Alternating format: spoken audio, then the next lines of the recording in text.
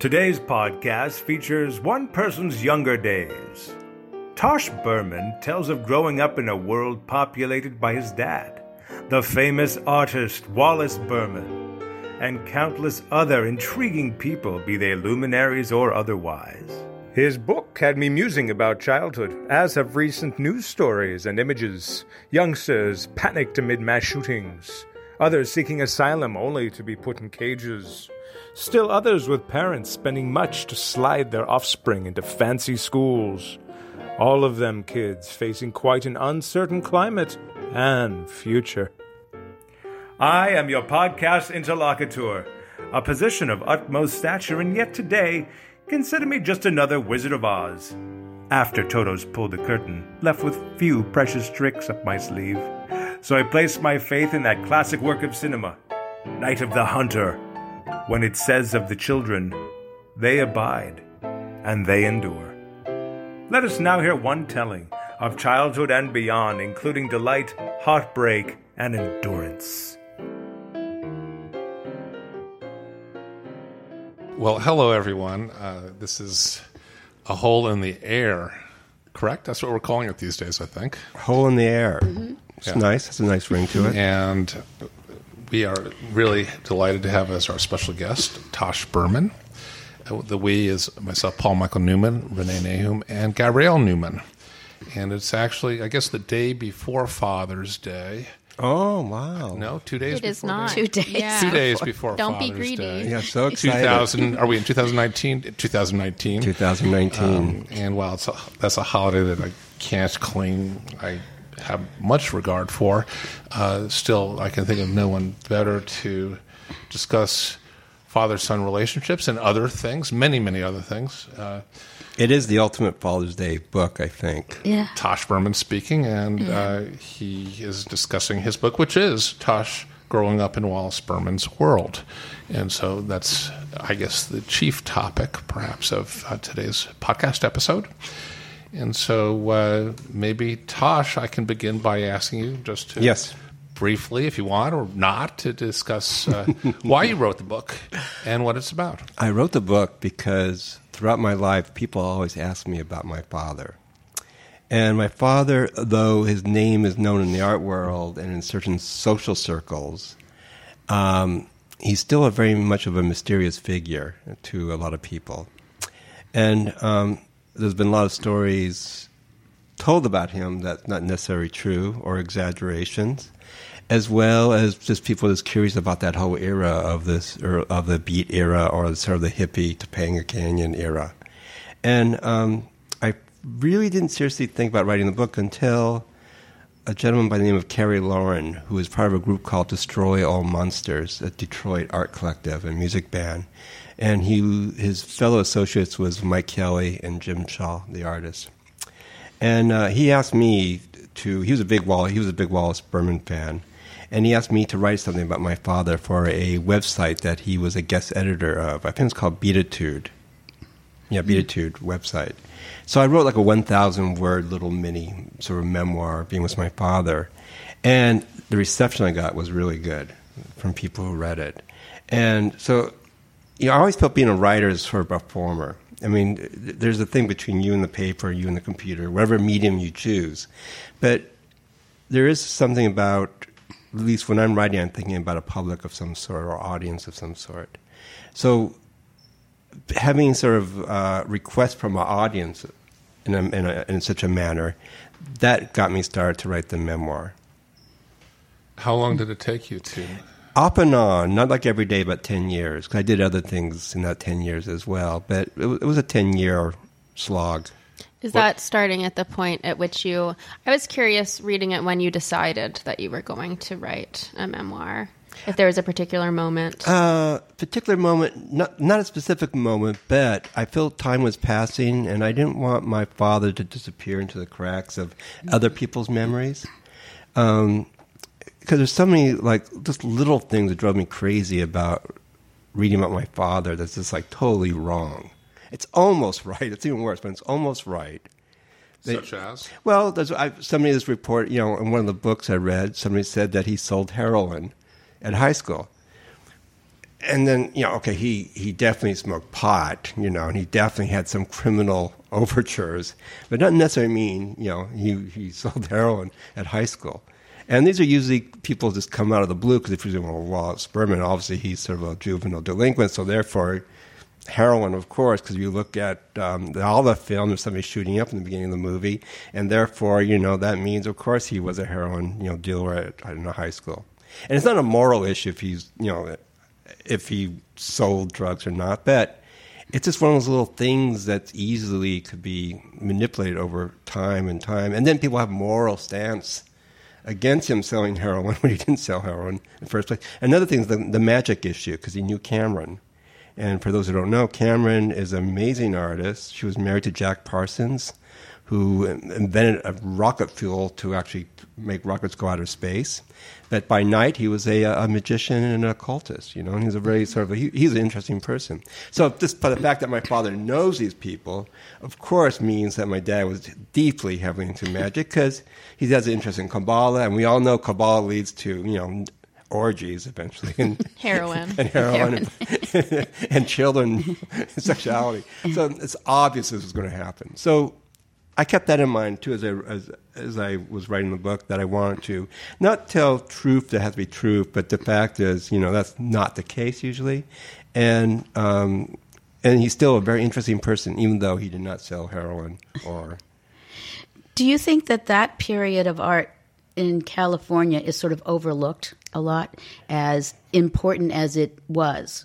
It is, in a sense, it's very strange. There's a whole strange New York central thing where it's way better now. But I remember in the 70s, when my dad had a show at the Whitney Museum after he died, a solo show. And I remember meeting a critic from Artforum, and his whole attitude was New York does this, New York doesn't, and it was sort of okay, that's New York, but, what has that to do with the rest of the world?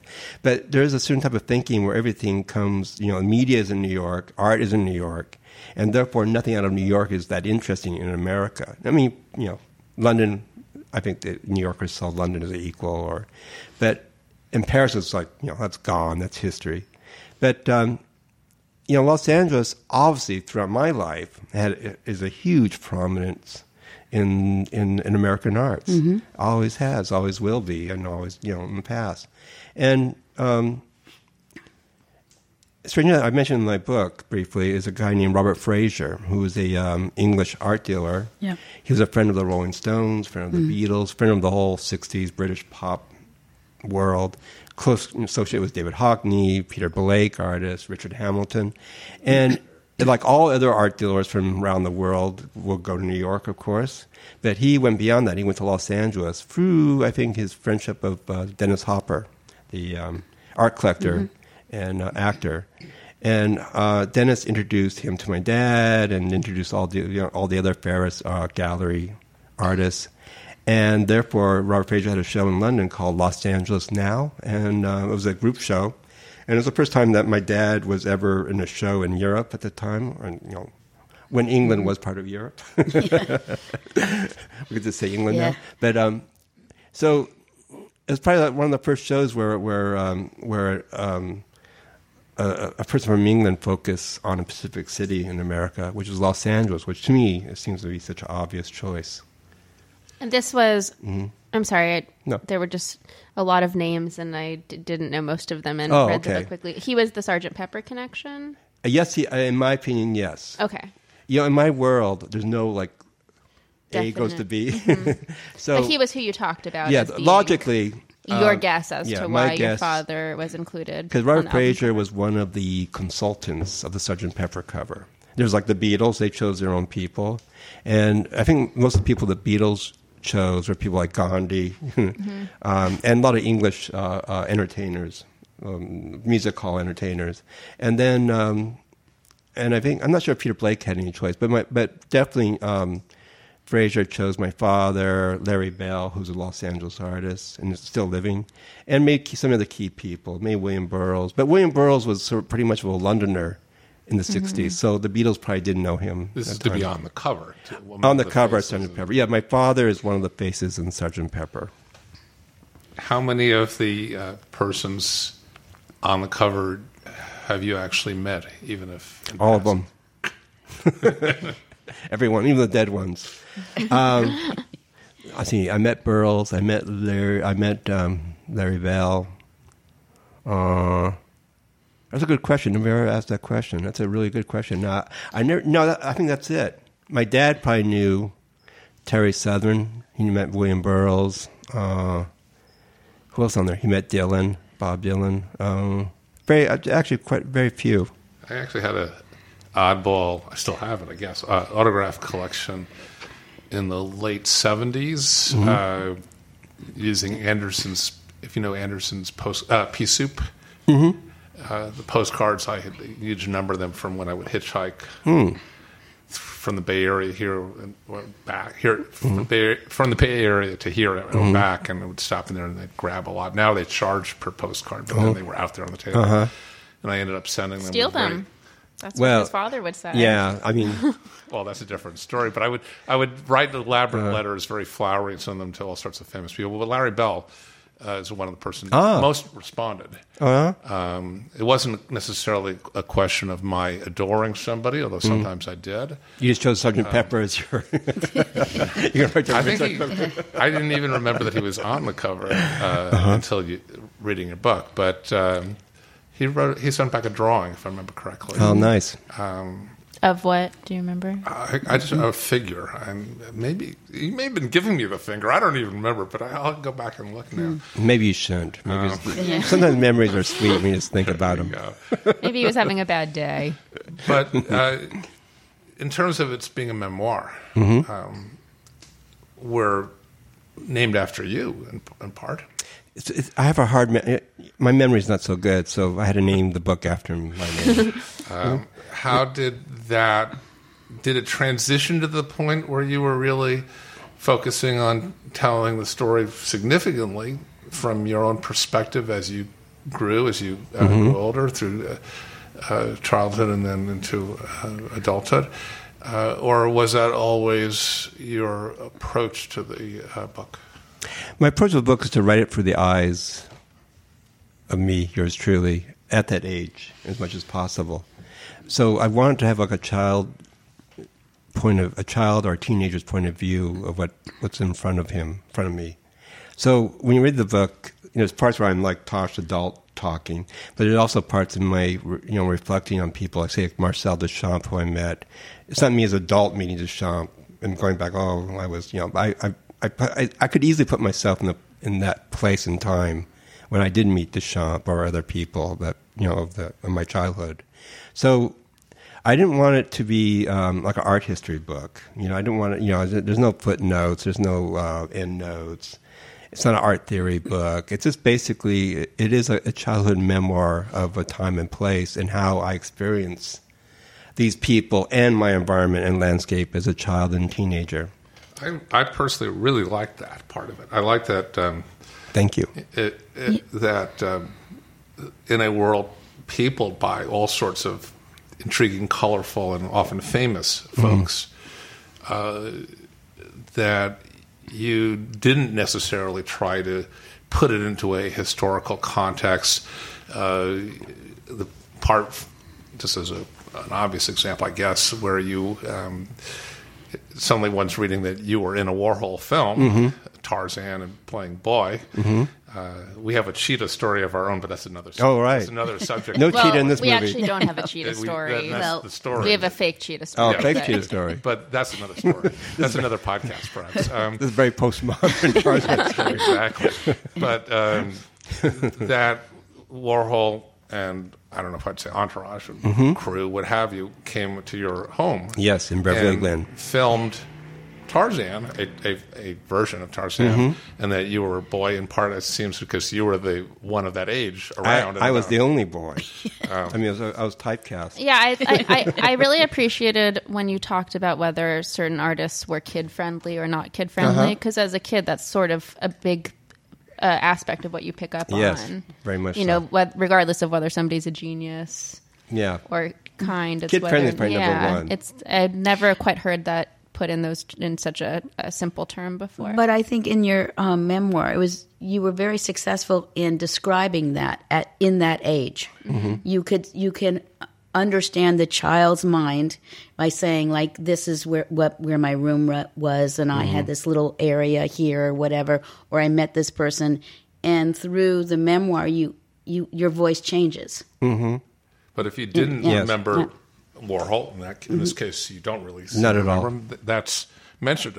A highlight of the book for me, this is going to sound really bizarre, but I almost came running out to them to mention this, was on a certain page when you're talking about, not anyone particularly famous, but some group of friends of yours from a certain, I think it was middle school or high school, I forget which, and you mentioned a number of names, and then you get to Greg.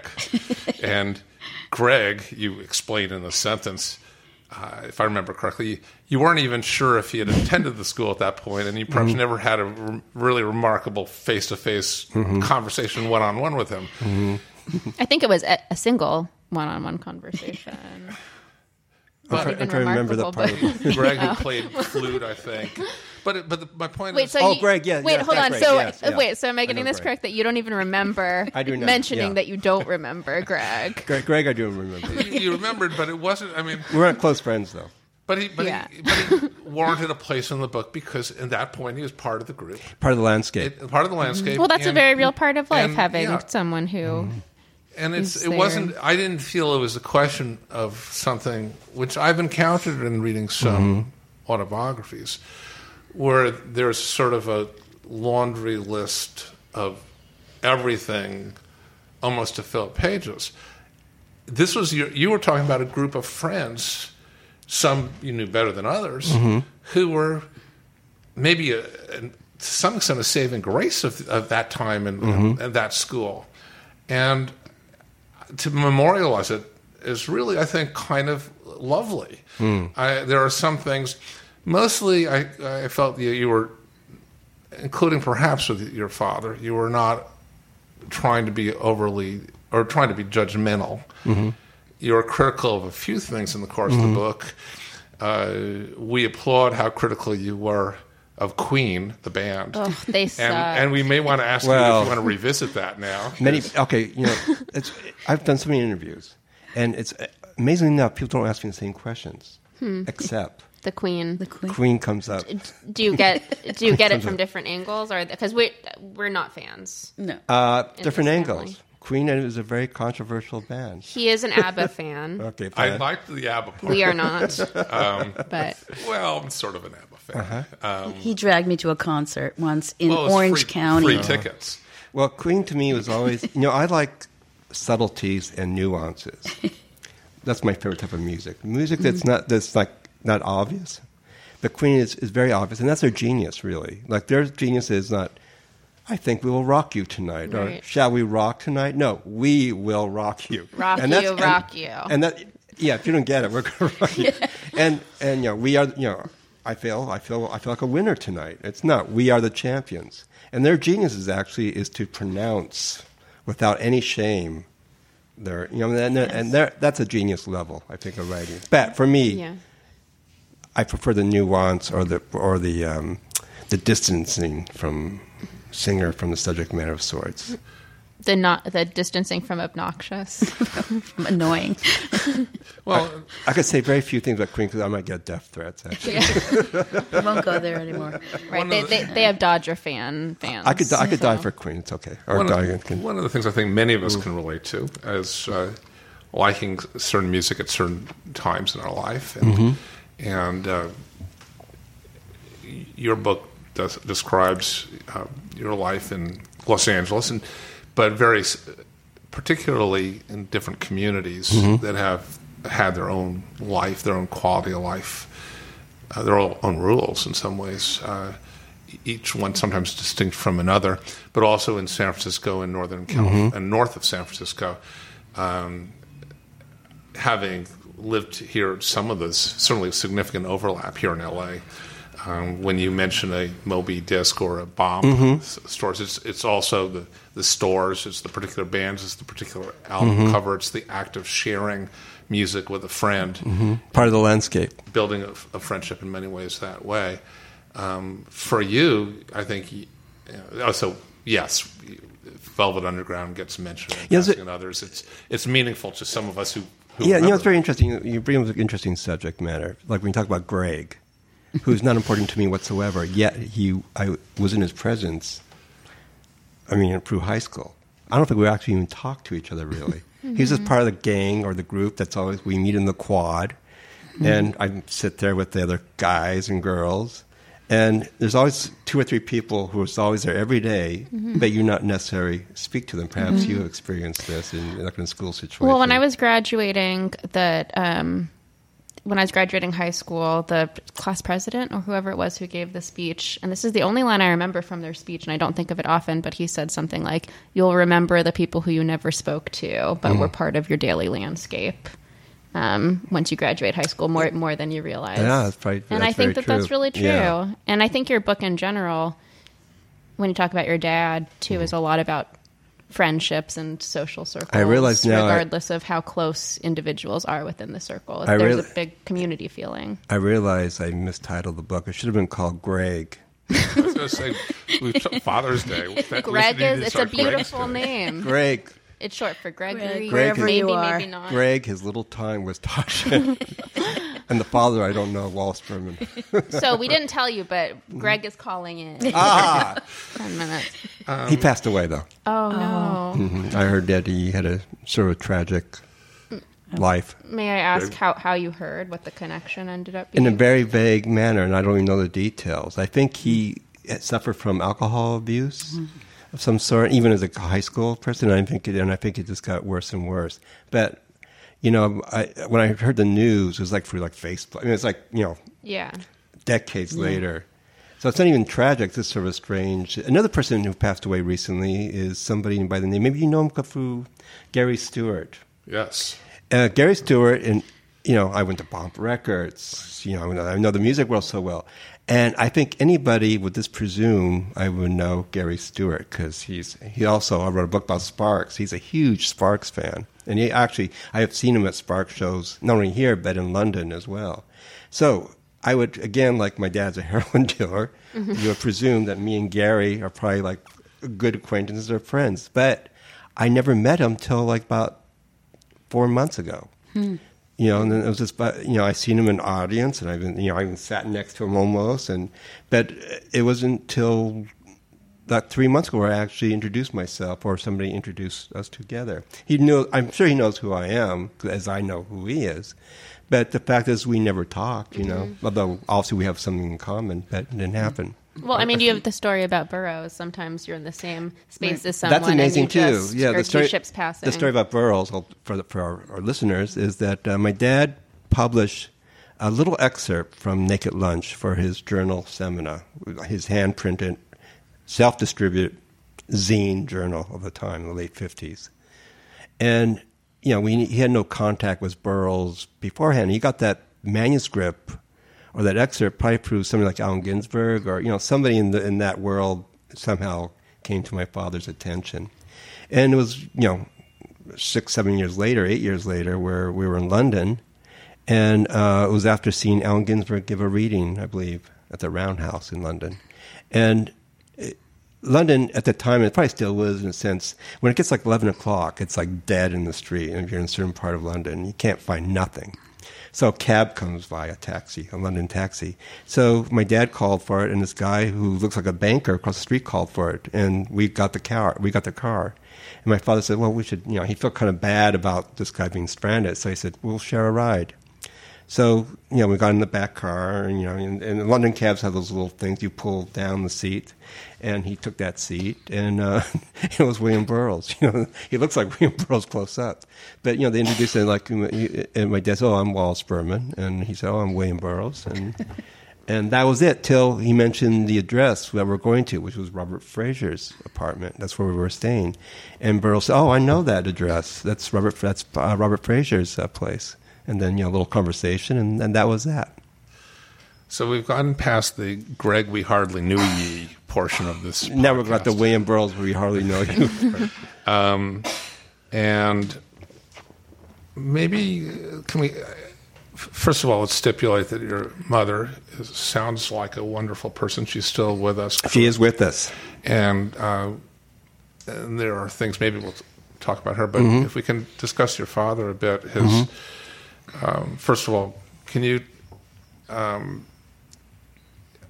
say what you think of his artwork now and his films? And to what extent do you relate to that? Do you feel it's shaped any part of your life? Not the fact of it and its importance, but its actual quality and character. I mean this is artwork? Yes. The artwork? I don't relate to it in that sense. I relate to it because it's something I've saw. It's always been in my presence for my entire life. So the issue that I live with it, and I have seen it, and people brought it to my attention, and it's in the household or was in the household. That's a bigger presence than me actually liking or disliking the artwork. So that's on one level. That's what that is. On a second level, I think he is a great artist. Not just looking at a work of art and trying to separate myself as being a family member. And I think he's a great artist because the subtleties and the nuances in his work. He doesn't do "We Will Rock You." There's all these little strange textures in his work that I really appreciate. The making of the work, the devotion, just that he was an artist. I mean, it wasn't, here's the artwork I did. You lived with him making art all the time and getting the whole process. And he never talked about his art. Right. See, this is the big thing. I think a lot of artists, I think people go, I want to show you my work. I want to share my work. You don't have to share my... Yes, I really want to share my work with you. My father never talked about his work. I was in the studio with him on a consistent basis while he was doing his work, but he never talked about the work. He never presented his work like, this is my work. Or he never made it anything more than something that he was working on. And I never talked about him, what he's working on, because I could see he's working on his art, working on his work. Are there any questions you have about aspects of his art that feel like mysteries that you wish you could ask him about, or are you perfectly satisfied with the amount I was raised narrative he left behind? Yeah, I was raised to live with the mysteries and the shadows. I was raised not to be precise, but to be vague, and to be in the sort of shadowy areas of conversation and my dealings with other people due to my father's nature. I'm working now with at least two art historians on a regular basis who are interested in my dad's work. And the questions that come up are all interesting, and I don't have an answer to them. And it's, just because I'm his son does not make me obviously an expert of his work, or anybody. If you're Picasso's son is not... more likely not an expert on you. Some guy named Greg. And it's interesting, like father and son relationships. One comes to mind is Terry Southern, a writer, really interesting person, whose son Niall Southern, who I never met, Niall Southern, and he pretty much takes care of his father's estate in a thorough manner. He edits the diaries, edits the bio, wrote a biography on him, and organizes, I think, events for his father. And I am not that son. There's no way I'm going to curate my dad's artwork, or I'm going to write an in-depth work about his art. The closest thing I can do for my father or about my father is my memoir, Tosh. Do you wish, I don't know if this is a fair question, but do you wish that your father could read your book? He wouldn't. That doesn't come up because he's not here, but he basically hated everything written about him, or he found that it was breaking his privacy. Whoever was writing it, it was a really good review in a paper about his work. He didn't like they understand me. I got attention. It's like almost like an invasion of his privacy.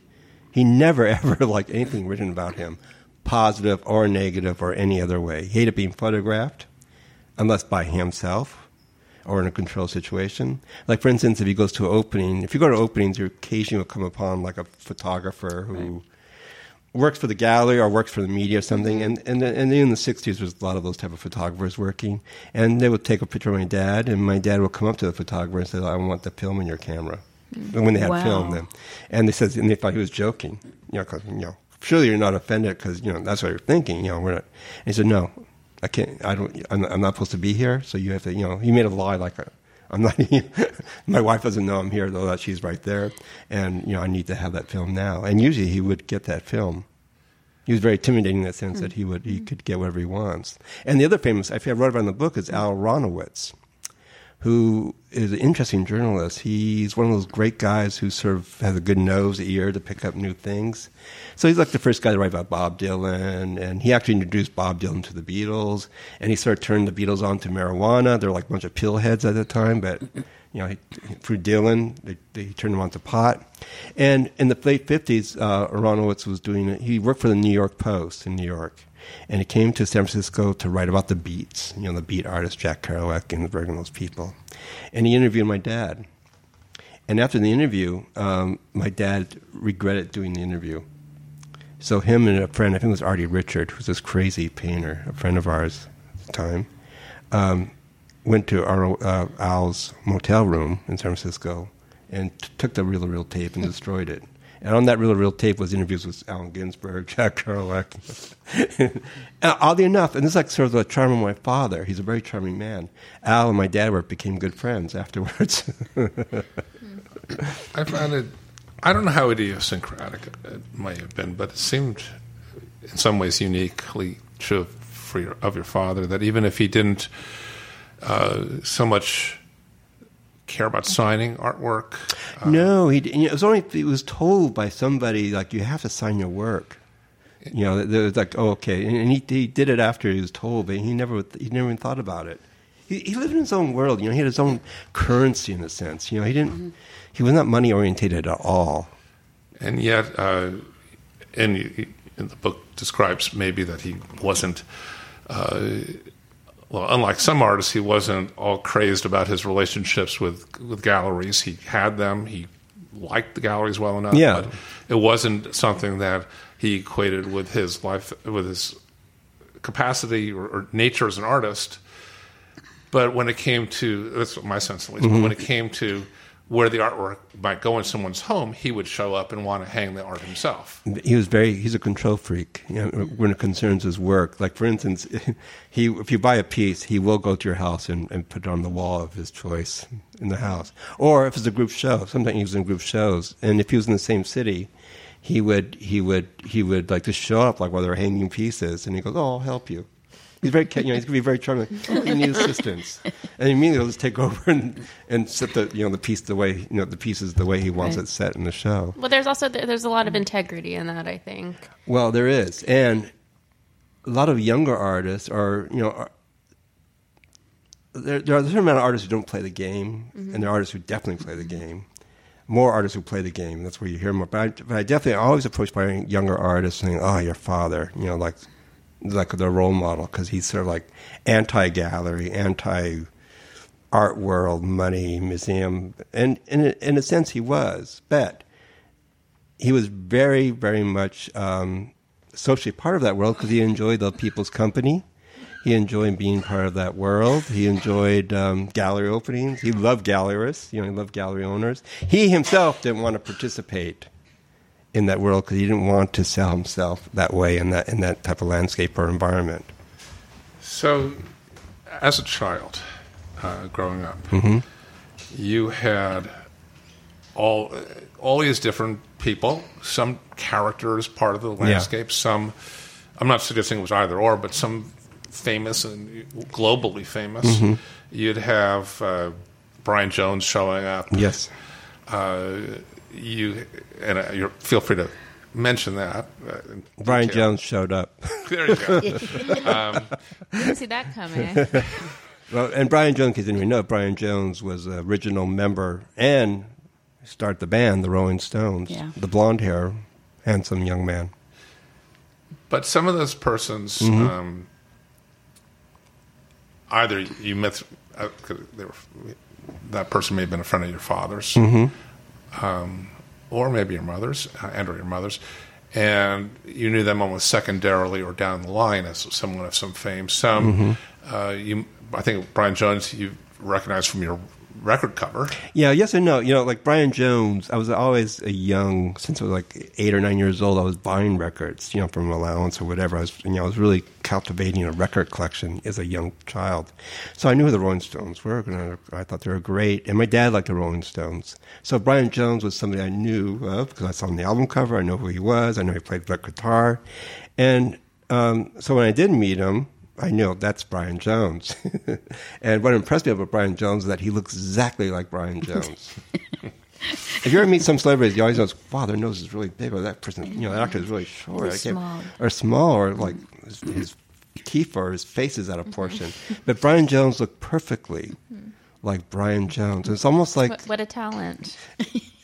Well, when I first met him, but he came in the house and he had like a black turtleneck, white pants, and like desert shoes, and he wears that same outfit on the album Aftermath, the back cover, and it seemed like I was familiar with that album, and then seeing him coming into our living room or in our house in that manner, it was like, well, it was a little strange. So, do you ever get starstruck, or is that completely just starstruck? Dead to you? No, it's not dead to me. I've ever been starstruck.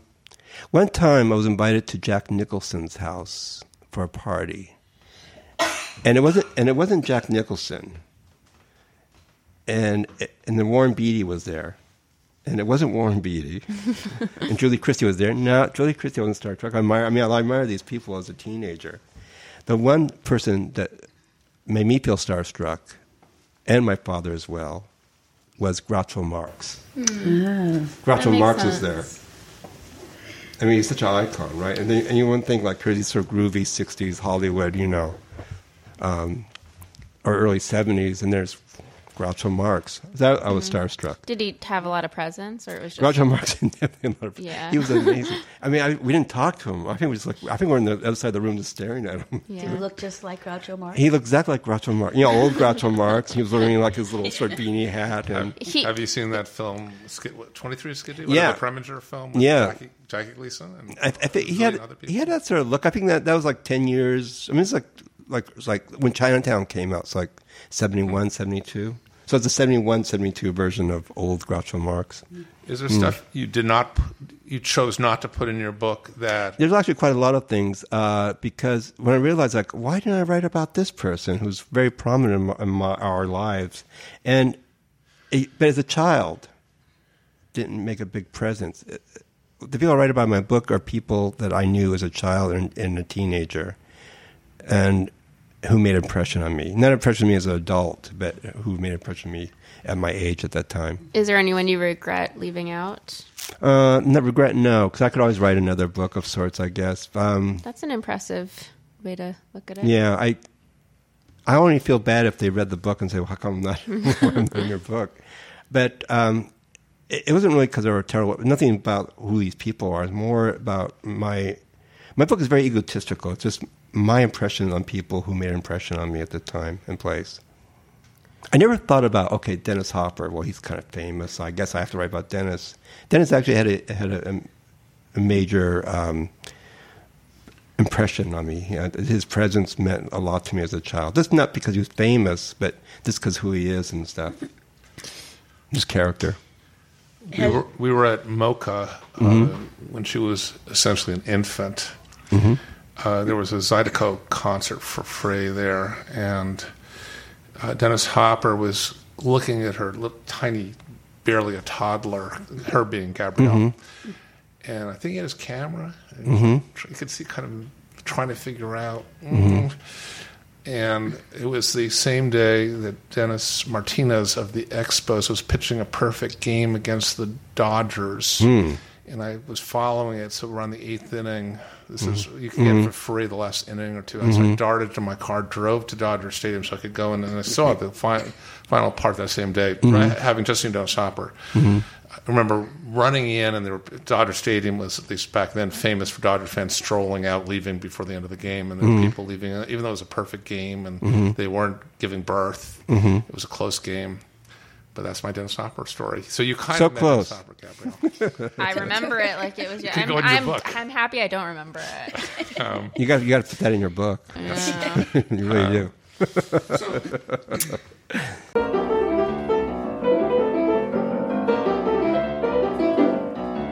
This is your podcast interlocutor, interrupting your listening pleasure to gently upbraid our podcast personality, who has spent, it feels like, years of our time on Earth with this digression. I wonder, should I hug him or muzzle him? And yet, thanks to his contextualizing, we can pinpoint the date and hone in on the special day that Dennis Martinez pitched his perfect game, July 28th, 1991. Knowing that, please join me in my time machine following this podcast. We'll swoop down on that bucolic scene. Wouldn't you choose that to be your time travel destination? Joyful Zydeco music, couples dancing the Louisiana two-step, Dennis Hopper camera in hand and a quizzical but delighted expression on his face. LA outdoors in summertime. Young Gabrielle bright with a future. Paul suited, half wanting to be there forever and half wanting to bolt over to Dodger Stadium, where the Dodgers' losing pitcher Mike Morgan tossed a complete game and gave up only 4 hits and no earned runs. But those Dodgers still lost. 2-0. Damn bums. But my podcast pals, I am won over. This story was magnifique, for in my mind's eye, a fleeting moment has been illustriously burnished. Sheer sublimity. I interrupt no more. You mentioned Dennis Hopper, and there's certain other actors, Russ Tamblyn And Dean Stockwell, Billy Gray, Billy Gray, who was in Father Knows Best, which was a huge mega all-American family TV show in the 50s. Dennis Hopper's gone; the others are not. Yes, that's true. And they come across at times. Some of them, not so much the gentleman from Father Knows Best, but Billy Gray. Billy Gray. But the others come across as being wild. Late 60s and 70s, things got wilder. Yeah. I found it kind of moving that when you mentioned that Dean Stockwell, maybe not every film and TV role that he treat with equal seriousness, but really a great actor in a lot of things, including as a kid. And an important person, it seems, in your landscape. Yeah, very much so. Very much so. You do mention that you've really stopped, for the most part, interfacing with him, except occasionally a hug and a... This could be my second memoir. What happens when somebody dies and how that affects your social world is quite great. I don't know if you've experienced something of this sort, but if somebody like a father, brother, best friend, you're in a social group, if that person disappears, everybody shifts their position in a certain way. And it's sometimes it could be okay, or something that could be very disturbing. In my case, it was very disturbing. So have you heard from him or anyone else as a consequence of the book? That's come as a surprise? No, actually, I haven't heard from any of those people. I mean, I know Amber Tamblyn wrote the introduction or foreword to your book, and her father, of course, is Russ Tamblyn. Yeah, I haven't actually heard of. Oddly enough, I have not heard directly from. I haven't expected to, or I've not, and I have not heard from anybody who read my book, who's in the book, except for my mom and my uncle. And what did they think of it? Well, they thought it was a total disaster. There's a lawsuit. No, I'm very happy they liked the book. They liked it a lot. So I said I was lucky. That's good. And one of the things that Gabrielle mentioned in reading the book was that you almost, if there's any one thing that you would, is the word upbraid? That you would look at your father in a negative light about it, that he stopped your mother from writing. Well, you said that you, to this day, haven't forgiven him. Well, for that. So I was just curious about what writing this. And she was right. She irregularly had written a diary or some kind of a diary, but almost probably like a social diary, or just sort of like things that happened that day type of thing. I don't think it was a literary work. It was just more like Dean came to the house today and Russ was here, or But it was a recording. It was an expression, and it was her voice in some regard. Mm-hmm. So, did she react to that at all? No, she's very passive. She's very much of a.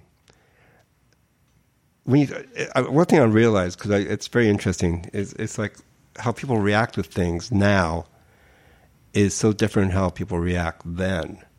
People are like really outraged, like, "Oh, I can't believe the how dare he," or the blah blah.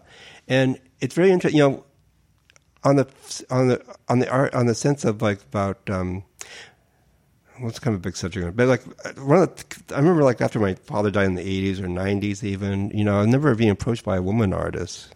I think she was a woman artist. I don't know her work or her name, anything, but she came up to me and immediately attacked at my father. Because she saw his work was being anti-feminist or and this before even knowing about the journal or anything. And you're like, okay, so why you're telling me this? Because I'm the son, and therefore, what's the purpose here? I mean, she was really angry, and that's interesting. It's an interesting interaction, or but again, it's really perverse to me. Mm-hmm. And so the whole, we look at the beat world, the hippie world, as sort of a time of liberation, of a social upheaval. But the fact is, it wasn't a social upheaval. It was not a liberation. It's basically the same stuff, but with longer hair or a different fashion sense. And so the role of women at that time was exactly the same as it has been in the war years. Well, actually, war years is better because they actually hired women to work in, So that has not changed at all. Yet, on the same time, I mean, this is the paradox. My father had a great admiration for his fellow women artists, like Joan Brown, Jay DeFeo, Judy Chicago later, Lita Albuquerque. He loved their work. So it's not like he is, compared to the other Ferris Gallery or other Los Angeles artist guys, there really were guys and were very macho. My father was very masculine, but he had a sort of feminine touch. Women loved him. And I think they loved him because he wasn't like, he wasn't that approach. Yet, he treated my mom in a very sort of strict sense, right? You're not going to write that journal, you're not going to write that diary, or, you're here to support me because you're going to support me as an artist. And so he was very rigid, but he did not share that rigidness in the outside world. Do you think it was just a selfishness? He just wanted the comfort of... I think he's from his environment. This is what you can't really, people forget like his environment. He was pretty much of a street borderline thug who had a strong aesthetic sense. And that aesthetic sense saved his life or turned him around. That doesn't make him into a flaming libertarian, liberal... loving, but he just realized another texture in his life, and he went with that other texture. And his behavior was not shocking in that time and world. This is why my voice becomes current when I look back on that. Then I realized, well, this is wrong. I mean, this is a wrong thing he did, and I wanted to just acknowledge that. It's not to put him down personally, but it's a whole culture. It's a culture that he's part of. And you can't really separate people from their culture. I mean, you can say, oh, that guy's terrible. But if you look at that guy, and you look at his family, and you look at the world he hung out with, it makes perfect sense why he would operate in that manner. Well, you could kind of only watch people try to separate themselves from their culture, which I think you tried to do. Yes. I mean, if I'm presuming in certain circles or social world, if a male did it to a woman now, he would be probably called on by if not by the actual woman, a friend of the woman or the friend of the guy perhaps would. That makes kind of sense. But at that time in the 50s, that would not happen. I was struck by the passage where you were talking about him spanking you but crying. Yeah, he never hit me. It seems like being attached to some patterns he'd learned, but also not feeling very comfortable with them. He didn't lose his temper. He just lost it when he hit me. And I wasn't abused. I was just spanked. I mean, I never looked at it as more than just being spanked. But he was more disturbed about it than me actually being... I recovered nicely, but he, but I think for him it was a big sort of a turning point or something. He's like, he never did that to me ever again or beforehand. I think for me, in some ways, what was most interesting and personal about reading the book was both how you come across as a young person, in some ways sheltered, in some ways not at all sheltered, at all protected. I feel very sheltered. And probably from an outside viewpoint, I was not sheltered, but I feel it was a very strong, at that time, especially in Topanga Canyon years in the 60s and early 70s, there's a lot of single women with like wild kids. And if they have a boyfriend or a father figure, it's probably like the local drug dealer or the local, the local Topanga thug. And although, of course, there was wonderful people in Topanga. I'm just a little exaggeration, of course. But I had a strong family structure. I had a father, I had a mother, and there was me. So there's always that. And, we're sort of like following those best. It's just the father had a little bit more longer hair than the dad in the TV show. And that's that was the only difference. The family structure was very much in place. I had I had grandparents. So I had a very strong structure that I was raised in. But the mother is often the one who brought the regular check in. She worked, and this made me a little bit different from maybe the typical family. She had the paycheck. She brought in the paycheck. She worked as a sales girl at various boutiques in Beverly Hills and elsewhere, and she was a model, like a drawing model for like May Company. She did like an office job. My father pretty much insisted that he will stay at home and do his artwork, and he will take care of me, to a certain point. And the work that he did didn't always have a relationship to money coming in, nor would it necessarily have to unless survival. Yeah, my father made money by gambling. He's good at card games, so he can like get some people to play cards, and he would automatically win. He was good at winning, and he was good at pool, and he was good at talking to people while playing pool or playing cards. He'll play like gin rummy. That was like his favorite game, and he'll tell the other person, "Okay, that's just give me the card because the game's going long enough.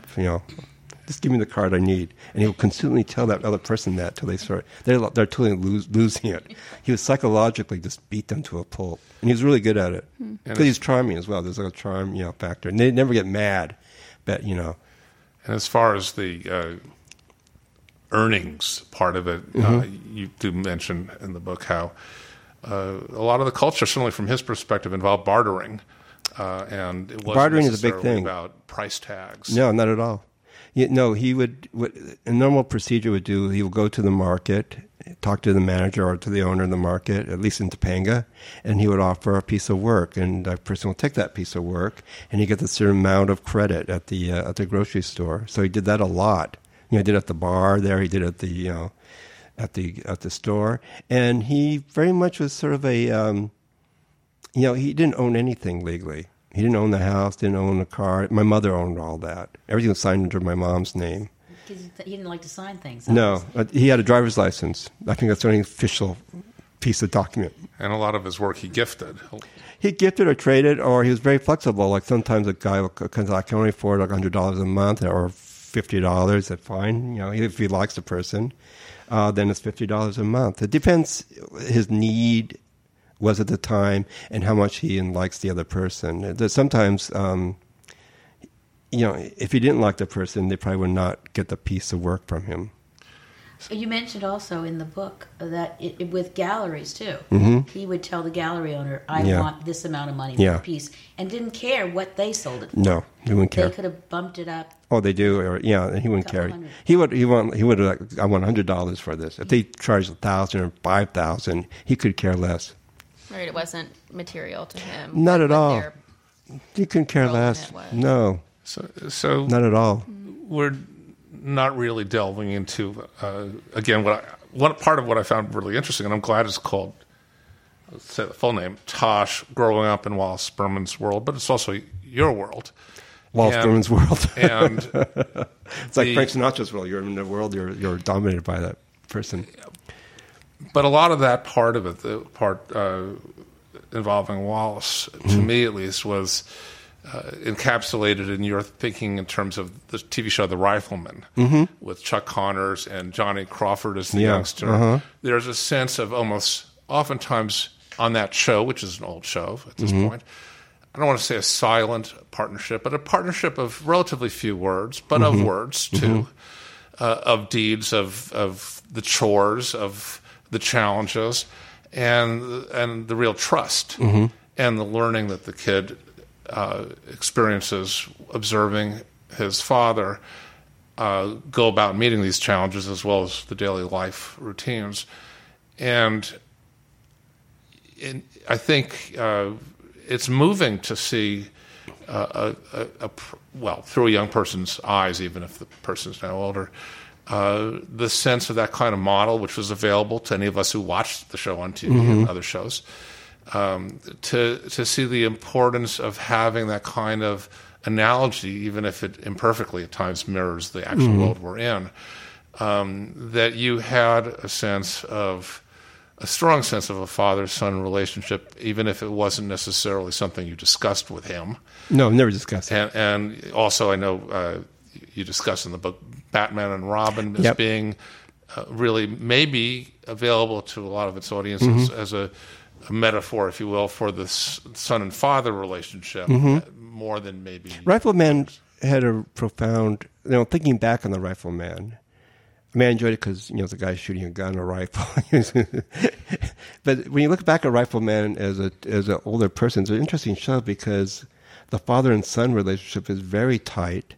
And also, he lived on a farm to go once a week, to go to the town, to get the goods. And it was like the big trip for both of them in a way. And that was very much like living in Topanga as my father. I didn't drive at the time. My mom did not drive. Only he drove. So if we want to go to the market... or go to like a hardware store, we have to go with him, and we have to do like 5 or 6 things on this trip. He never took like a quick trip to, everything. If we were to go to a movie, we have to go to the market, we have to go to the groceries, we have to go to this, the hardware store, the art store. If I go to the record store, all on the same trip. So it reminded me of Chuck Connors taking his son to the town, which is obviously he can't walk. They have to, probably like an hour horse ride to get to town. And also, their relationship was very it was very close, like it's just him and his son. There was nobody else around really. And I mean, there was like the sheriff, and I think once in a while Chuck Connors had like a sort of a girlfriend, a sort of religious church woman that he occasionally sees. But it's really like a love story between the son and the father. And it's interesting also, there is like a sort of sexual weirdness about it because Chuck Connors, who's very muscular, would often have to strip his shirt and sweat and work on the farm, or he's tortured by somebody ruthlessly, again with no shirt on and sort of blood sort of aesthetically falling on his face. So there's definitely like a homoerotic aspect of between the son and the father. Not saying this is my relationship, but but the Rifleman had like such incredible amount of like obviously these textures. They're with the show. So I identified. As a creature of loving pop culture so much, including Rifleman and comic books, I automatically identify myself as like Robin to Batman or to Johnny Crawford to Chuck Connors. I don't want to go way out of our way to memorialize that one show, but it was. I've seen it in recent years, and it is both Spartan and rich. I think in a way that. Shows like Bonanza there are too many other things going on and different relationships. One can think about a Lorne Greene, but it's just not got the intensity. Rifleman's interesting because also there's outside danger all the time. Right. And the gun. They're in the ranch. They're in the ranch. He's chopping wood and he's got no shirt on. And then some mysterious stranger shows up, or 5 of them, like a gang, right? And they're kind of like loud and they're kind of obnoxious. And he's trying to be chilled out. He's trying to be nice before he shoots them all down dead. But then they approach his son, and then they say sort of weird things to Johnny Crawford, and he gets upset, Chuck Connors. Then he goes after his son, and then one of the guys sort of hits him, like a bullying type of situation. And that's a really there's a strong like emotional S&M, social outcasts. And I identify with that because living in Topanga is very much what that is. Whereas it's fair to say that roughly, maybe exactly the same time, you had shows like Leave It to Beaver, which I'm not going to say they're devoid of terror, but you have to really turn it inside out in your brain and soul and whatever to find that spot. I say that as somebody who once had a dream where the actor, with the character, the father, went crazy with a knife trying to kill me. So I mean, I've been in touch with that horror that is in Leave It to Father Beaver. really knows best. Yeah. But I think that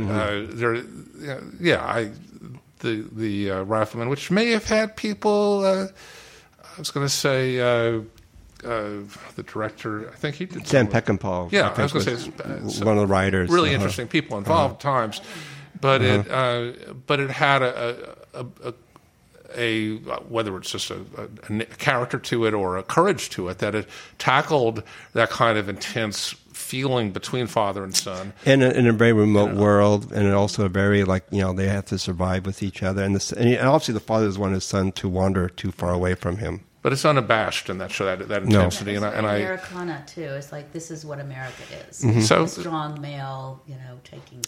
And that was very much what my relationship with my father was like. So like father, like son, question mark?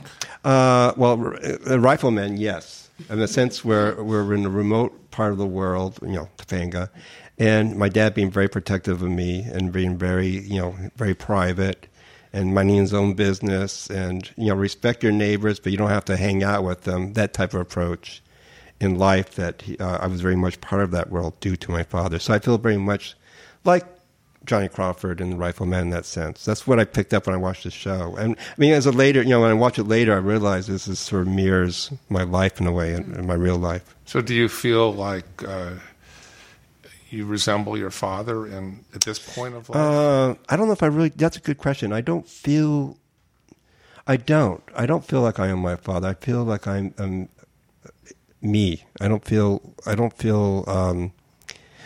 learned a lot from my parents, from my father specifically, I guess. But I don't feel like Wallace Jr. I feel like Tosh. So if that makes sense. Well, you're also older than he. Yes, but even then, it's like, as a child, being in his world, it was such a radical. When he died, it was so radical. Everything changed so drastically because I was living on the ranch with him, and when he died, even though I was 20, I was really like 16. I mean, my mentality was 16. And so when he died, everything changed radically. Everything. People changed. Outlook of the world changed. Never had anything so drastic in my life that took place when he died. It was amazing.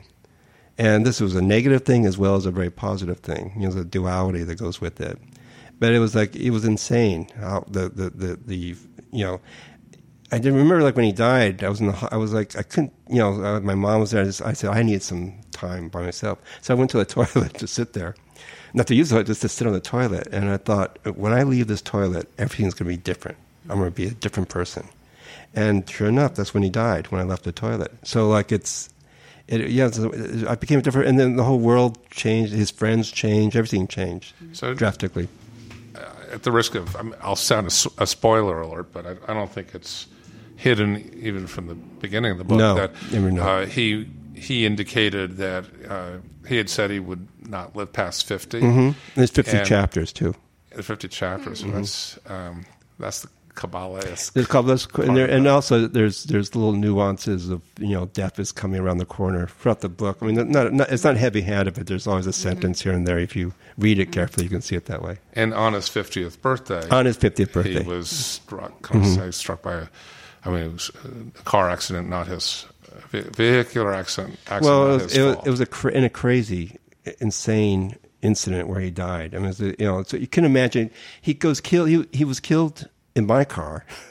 I learned how to drive, and then lost a car, lost a father. But also, the person who killed my father was not only he was drunk, but he was really like a Twin Peaks bad guy. He's this really evil presence in Topanga Canyon. A very creepy guy. You had known him? I didn't know him till after he died. I didn't know him. But he was like sort of a combination of Frank Booth, but more lower version of a Frank Booth, like Blue Velvet's Dennis Hopper Row. And again, the pop culture thing comes up. The person behind my father was an actor by the name of Randy Mantooth, who's not that known anymore, but at the time he had a show called Emergency about people, saving people's lives in fires and accidents. And he was driving Topanga, and he was behind my father. If my father wasn't there, Randy Mantooth would have got it. And he's the one who held the person who killed my father. He's the person who held him there till the police came. So in a way, he reenacted his TV role in this incident. Yeah. So you get over that aspect, and then it just got crazier and crazier afterwards. Doing was like Robert Shapiro, the attorney, who not on my side, on the drug dealer side, and sitting through that whole process was It was insane. How long did it take you to kind of get beyond that being such a? Oh, you never get beyond it because it got nuttier and nuttier. I mean, it's like he basically got a plea bargain thing where he was sentenced for 6 months, but he left after a month, and after he got sentenced, the district attorney and the sheriff came up to me together. Like I was like, kind of, what in the hell is happening here? And they came up to me and said, you have to do something about this guy. Yeah, they're thinking like you should, rub him out, kill him. And this is actually the sheriff and the district attorney, because apparently this guy has been a thorn in the side of the police for a long time, and and they were furious. They were furious, and the fact that they came up to me and saying stuff like that. Like, who's going to believe? I mean, now you believe it because you see you see police. But then it was like, you're like a sheriff and you're telling me maybe I can arrange something to handle this person. It was a weird situation. And after that, then everything becomes really Twin Peaks, Blue Velvet. And when I saw Blue Velvet, of course, and Dean Stockwell and Dennis Hopper's in it, and to me, Blue Velvet's not a work of fiction; it's a documentary. It's a documentary of Topanga Canyon life. Oof. So you I don't mean to skip merrily through your later years between then and now, but not in my book, what I just told you. Next book, perhaps. You've, among other things,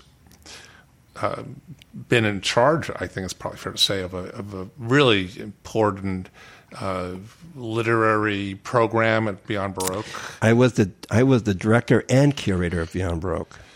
Yeah, which is for 3 years, 4 years.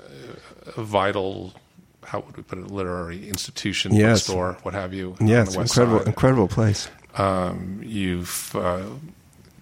You worked at Book Soup for 25 years. I always confuse the names of bookstores. Yeah. Off and on, 25 years. 15 years pretty much straight through, but 25 years. You hosted a public access show, which had some amazing guests. I did a show called Tea with Tosh. It was my version of an afternoon show, maybe in Italy, but with English subtitles. I had this whole vision of the show being like something about Italy, and I was like Dick Cavett and William F. Buckley combined. That's my role models, and I was going to interview people I know. It was basically like George Herms and Russ Tamblyn and Jack Hirschman and so on. And you've also been a publisher. Yeah, Tam Tam Books. Can you mention some of the books you've been involved with? Well, I focus on French post-war culture. So I dealt with a guy named Boris Vian, who amazing, interesting person on many levels. And Vian is a writer, of course, but he's also a translator. He translated hard-boiled English crime, American crime novels into French. And he was a huge jazz fan. He knew Duke Ellington, knew Miles Davis, close friend of Juliet Greco, close friend of Jean-Paul Sartre, close friend of Albert Camus, very close friend of those surrealists who are still around. He knew everybody. He was a socialite of the Saint-Germain de Prés scene, which was very prominent in, it was like, San Francisco North Beach. Paris had its own North Beach scene in a sense. I was introduced to Vian's world. It's kind of crazy, but I was introduced to Vian's world in Japan. Japan and France have a common love for each other. There's a surfacey thing they love about culture. And I'm using surface not in a negative sense, but in sort of an interesting. They love the fashion, the style, the aesthetic, So if you go to, at the time, especially in the late 80s, when you're going to Tokyo, you can find like every weird old French EP or, French cultural stuff, and it's all around you. And there, my wife, Luna Meno, told me, she read some of my short stories at the time. I was writing short fiction. And she said, your work is like Boris Vian. And I went, Boris Vian, is he a trumpet player? He's a musician as well.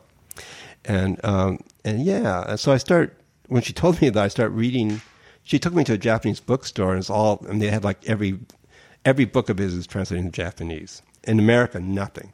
So I thought, okay, this is interesting, So when I came back to Los Angeles, I studied Vian, and I ended up start publishing all his works. I did all his major novels, as well as Serge Gainsbourg and Guy Debord. I pretty much focused on the Vian world, or the way I but the way the Vian world and his associates or his circle. So I pretty much focused on a very tight group of writers and people who are sort of fell through the cracks in America at the time, or the English-speaking world. And then the name of the publishing house or label? Tam Tam Books, which I named it after Josephine Baker, who was a American from St. Louis, American black entertainer, dancer, who went to France and became a mega iconic star.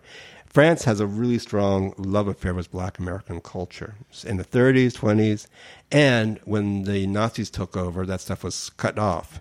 Vian, in the post-war years, was the guy who opened the door and says yes to Miles Davis, yes to Duke Ellington, yes to William Faulkner, yes to American noir films and the made in the 40s and 50s. So Vian was a important person who was a gateway to American culture going into France. And I named my book Tam Tam Books as an honor of that gesture between France to America. I wanted to say, because she had a role called Princess Tam Tam, and that's why I named it Tam Tam Books. Do you know if your father knew of Vian? No. This is another weird thing. I don't think he did. But there's a secret recording of my father that became a vinyl record not long ago. And it was a conversation between my father and Hal Glicksman, who was the art curator, a friend of Walter Hopps, and Jack Hirschman, and his wife, Ruth Hirschman, who became Ruth Seymour, who became the head of KCRW and KPFK. And it was a conversation recorded in my dad's and mom's house in Topanga Canyon. And as I mentioned, my dad refused to be interviewed. Mm-hmm. So this was secretly taped. So Jack Hirschman brings up Boris Vian's name in the background. Of all the names to bring up, he brings up Vian's name, and there was no reaction to the name at all. But I thought, of all the millions of names, I devoted 20 years of my life to Boris Vian. So was it just completely shocking when you... It was when I heard that. Yeah, this shows. Eerie. It was eerie that came up. I will note that Renee and I were in San Francisco a couple weekends ago, and we went to a very popular and acclaimed breakfast joint. I'm trying to remember what is it? Dottie's. Yeah. Or Dottie's Cafe. And on the walls are a lot of pictures, nice pictures of, I think, mostly African-American persons, maybe all. But the very first one is Josephine Baker. It's a youth. And a lot of people are in there, so it's... she is the icon, and she's an important figure. Was she not also kind of in the resistance a bit? I believe she was, yeah. She's one of the few French-related people, who... didn't side with the Nazis. And treated poorly in this country, of course. Yeah. By and large. Coco Chanel was a huge supporter of the... Yes, yeah, she wasn't great. She looked great. She was divine looking, but she had a little quirk. I guess she probably smelled good, but that was it. I guess I want to make one last quick point in passing about your father, just because I didn't really mention it. I don't think you did, but you mentioned jazz just now. And... he had a clear association, important if to some extent fleeting in terms of personal business relationship with Charlie Parker. Business, I wouldn't say, more of a fleeting fan-artist relationship. Well, the artist, by that I meant his work was actually... For Dial Records. He did the cover work of a crucial 78, I guess. A very crucial Charlie Parker. 78 RPM recording of Charlie Parker. First time he appeared on a disc or a record. It was like an anthology of a lot of jazz musicians, and the label is called Dial Records, a very prominent label in Los Angeles in the 40s, and it was from a record store called Tempo Records that was on Hollywood Boulevard. It was totally bebop jazz record store. And I imagine it's very similar to my generation of like a punk rock store. Like they have their own label. No different, really. No different. Same setup. But even in later years, really throughout your life, while you've made clear that Wallace had an open mind and a contemporary understanding, very open. but he also never deserted the love of the feel for jazz and pop jazz. You always loved that. You always loved that. But he had a very aggressive and a very understanding and a very curious about music. And he had really great taste. I mean, he's like the first one in our household that brought in like the Velvet Underground album, which is doesn't sound weird now, but then it was a strange record. First of all, you don't look at it as the Velvet Underground. It was an Andy Warhol product. Because there's a Warhol film, there's a Warhol record, obviously. Who was on that record doesn't really matter. And then, and he liked Kevin Beefheart, like the Trout Mask. He always liked the weirdest records from the weird artists. Which, let's face facts, still those records are things you can put on and drive certain whole masses of parents out of the room. It drove me nuts. He would play like Bitches Brew, Miles Davis' Bitches Brew, and he had an 8-track at the time, and he played it in his truck, and he played like full blast, and it was like and I was going, what is this? What is this? No, it should be the other way around, right? But he actually his taste in music is fascinating, and then many years later, this is interesting. He took me to see this guy named Jobriath. You ever heard of Jobriath? From your book. Yes. Jobriath is a glam rock character who never made it. He came too late, but he's the first overly gay true glam rock guy. And he's actually... the name isn't great. Jobriath doesn't ring it? Jobriath? But he was touted, right? I mean, there was some buzz. He was hyped. Yeah, there was a lot of hype. He was totally hyped. And... so many years later, decades later, counters are flying off. I'm working at Book Soup, and Morrissey comes in. And Morrissey for a little while, he had his own record label, and he did a compilation of Jobriath's recordings because he's this big Jobriath fan. And he was waiting in line, and he came up to me. I was behind the counter, and he's not a person you can really small talk, but I said to him, you put out that Jobriath record. I really appreciate that. I really like it. And he went, oh, he was so happy that somebody likes Jobriath. And then I said, yeah, my dad took me to see him. And he went, you saw your father? It's like this double name. What is he?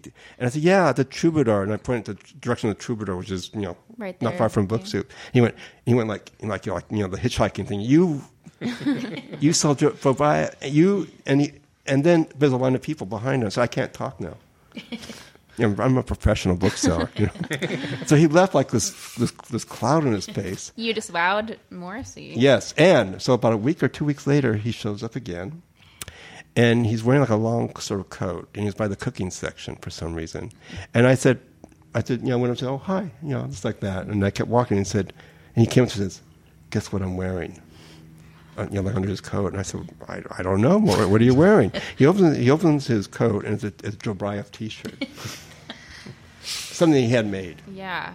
And then basically wanted information about Jobriath. You want to know what was Jobriath like? What did he sing? What is how did he play? What was the night like? Your father took you. Why did your father take you? And I said honestly, I'm not a Jobriath fan. My father was a Jobriath fan. He wanted to see Jobriath. He likes Jobriath.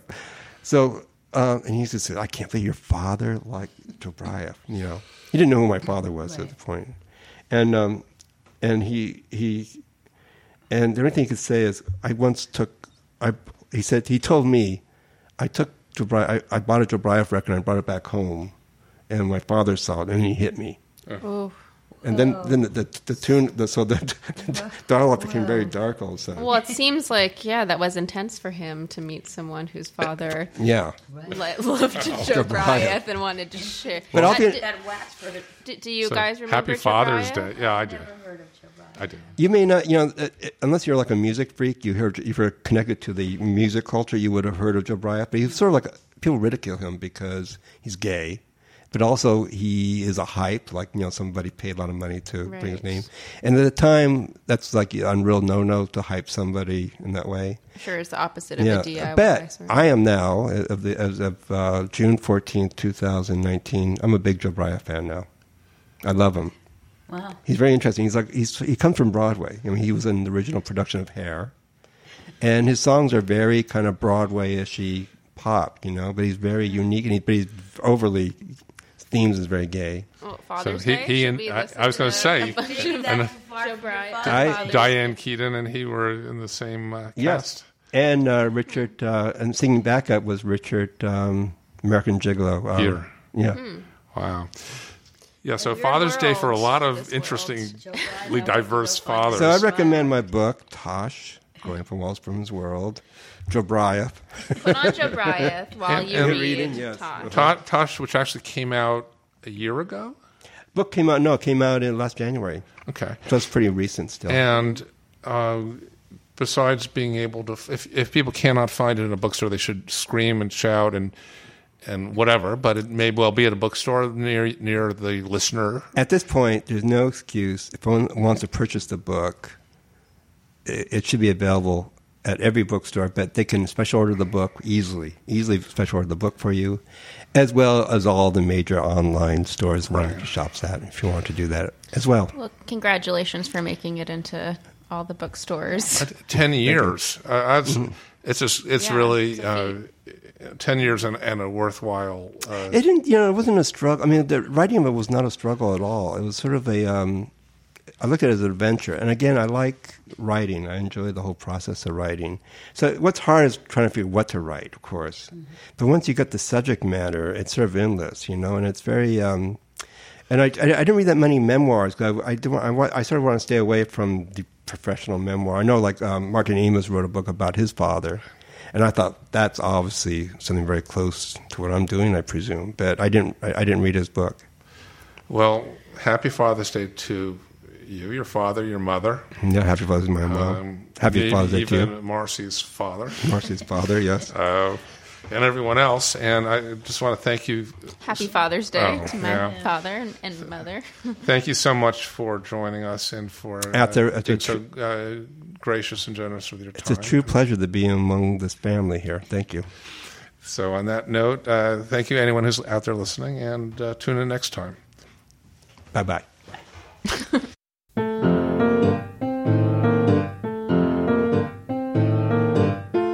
This is your podcast interlocutor, and I wonder which of us, you or I, will be the first to purchase 10,000 copies of Tosh's book. And will they throw us a parade? I satisfy myself knowing that we live in a world of infinite possibilities, some of which you can discover by searching through the podcasts at SLAnnunciator.com. Take control of your destiny, and even mine, by emailing us at silverlakeannunciator@gmail.com. We always want to hear from you, but only after listening to our musical Commander-in-Chief, Fingers Del Rey. With that, I say, hail and farewell!